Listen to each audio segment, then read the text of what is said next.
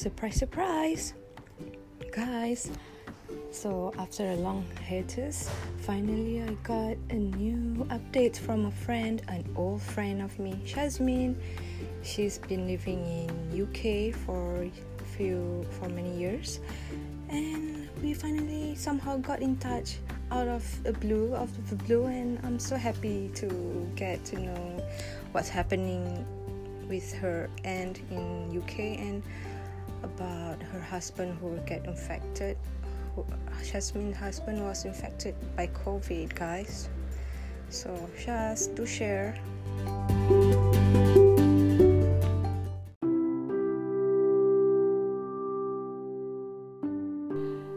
Assalamualaikum, good morning, selamat pagi. Thank you so much, Mariam. I'm really feeling so honored here to be invited as a guest. Yes, we reconnected after a very long time. I don't know, like our undergrad, I guess. Then we didn't see each other. That's like what, almost 5 years ago, I guess.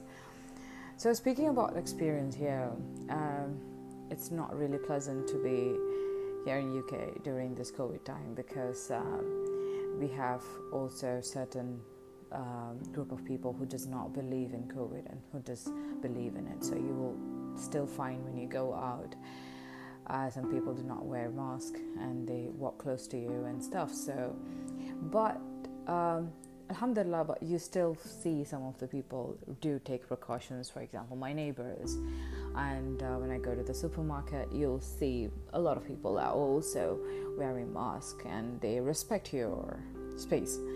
So that's one good thing. And but what happened is my husband was affected by COVID in the beginning of before even the COVID thing was spreading across in UK, before even the lockdown happened.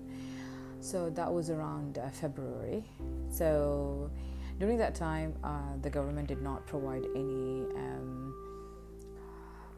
directions what to do when someone has been affected by COVID. There was no testing done, and you cannot be hospitalized, and only if you have a breathing problem or you are dying, you can't you feel like you can't breathe anymore, that's the only state that you can call the hospital to come and take you to the hospital. So my husband had it like almost 10 days. He was on bed and he was couldn't function at all. And so we were so scared because when we kept calling the 911, they kept on telling us it's okay, just give him plenty of fluid, and there was no medicine, so we just have to give him paracetamol every 4 hours. So that's what we'll be doing. So it was a really dark time during that time because we feel so isolated, and we feel so helpless because we can't call doctors, we can't go to the hospital, and there was not much instructions or guidance given from the hospital too. They were just asking us to stay at home.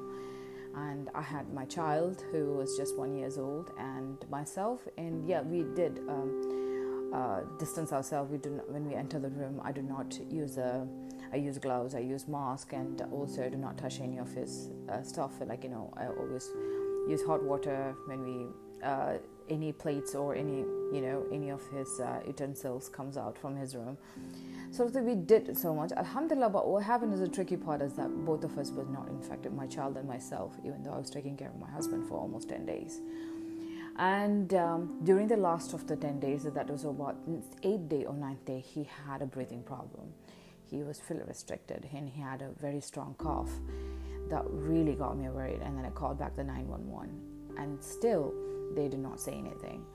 And my husband, what he explained to me was that he had a strong feeling he was going to die. That's how bad it was, and he feel like there's some kind of a how you feel like when glass is poking you on your skin.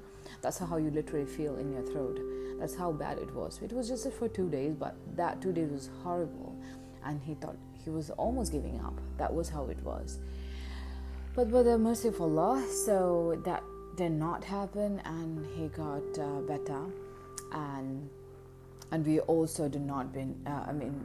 We were not exposed to what he went through. So, what I'm saying that what Mariam is saying is serious. This is really serious stuff, and it can get infected again. And the second wave is coming back. The winter is coming soon, and especially London, we're gonna get really cold during the winter. So we're expecting it to be extra careful next time because it's going to be more aggressive, and this is real. Yes, Mariam, what she's saying, this is real stuff. It's not funny. So some people can get away, but some not. So you don't want to lose your loved one just because you want to take a chances on this.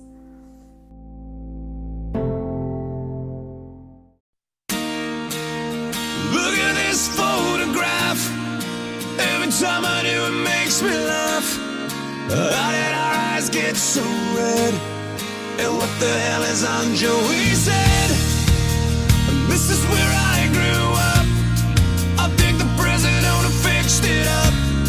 I never knew we ever went without.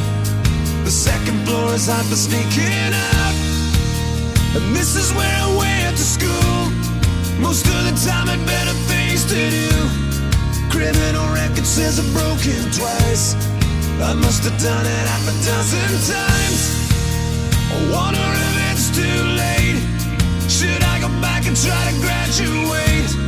Life's better now than it was back then. If I was them, I wouldn't let me